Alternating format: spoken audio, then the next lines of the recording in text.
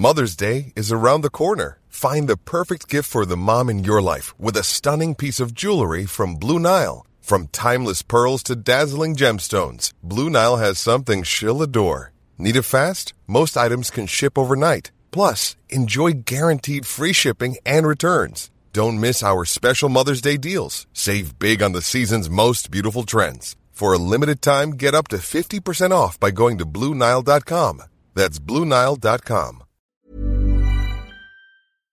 My name is Isabel Hook. I'm a professor of astrophysics at Oxford University. This week has been a major milestone, which is the groundbreaking for the European Extremely Large Telescope, the EELT. So what's been happening is that the top of the mountain where the telescope will be situated has been levelled with a series of explosions. That allows a large enough flat base to be made for the telescope to be constructed. Why do you need to do this at the top of a mountain? There are several criteria for choosing a good site. One is to be away from too many lights from cities and so on. Another is to be reasonably high so that you're out of water vapour and turbulence of the atmosphere. So being above that and being on a bit higher up helps a lot with that.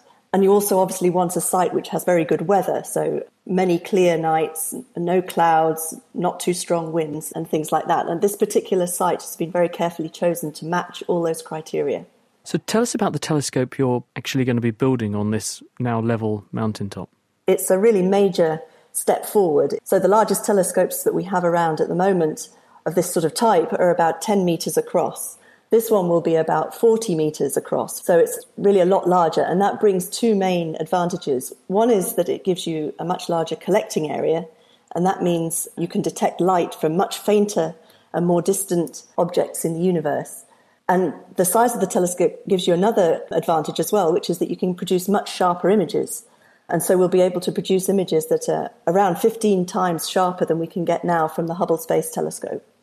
That really is a stupendously big mirror, isn't it? 40 metres. Is it all one mirror, or is it a collection of lots of little mirrors which function as one giant mirror?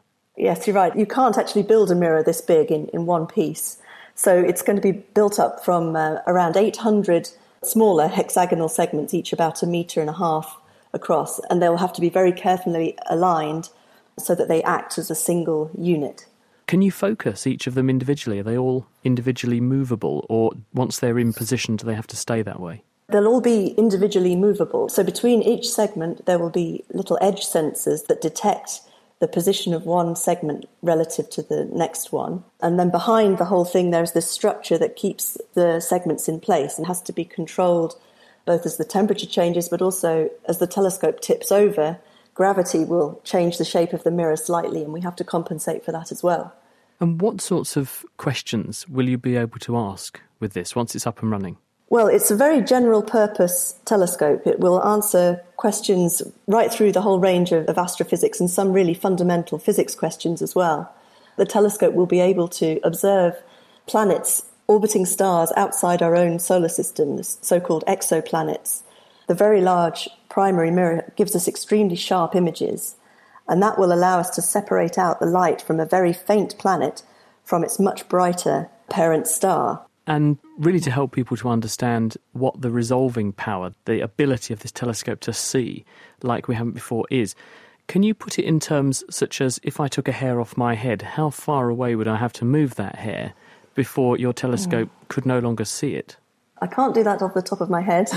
Well, you can take a hair from somewhere else if you prefer. Yes, exactly. What I can say is we know that compared, for example, to the Hubble Space Telescope, we should get images something like 15 times sharper. One of the exciting things we'll be able to do with this telescope, we'll not only be able to detect very distant galaxies, but we'll actually be able to split up their light into its component colours by taking a spectrum, and we'll even be able to get a sort of spectrum at each point in that map, which means we'll be able to watch the motions of stars and gas within galaxies, even at quite large distances, and watch whether they're rotating smoothly or still in some sort of state of turbulence from their initial formation. So it's really going to be extremely powerful for understanding how galaxies evolve over cosmic time. But something of this complexity must have quite a long build time. When will it turn on? It's expected to start operations sometime around 2023 to 24, something like that. So it'll take about 10 years to finish the construction. And the price tag? Around €1 billion, divided up between the member states of ESO, which is the European Southern Observatory, and spread over something like the 10 years that I mentioned for the build phase. So when you actually divide it up like that, it's not too bad per country.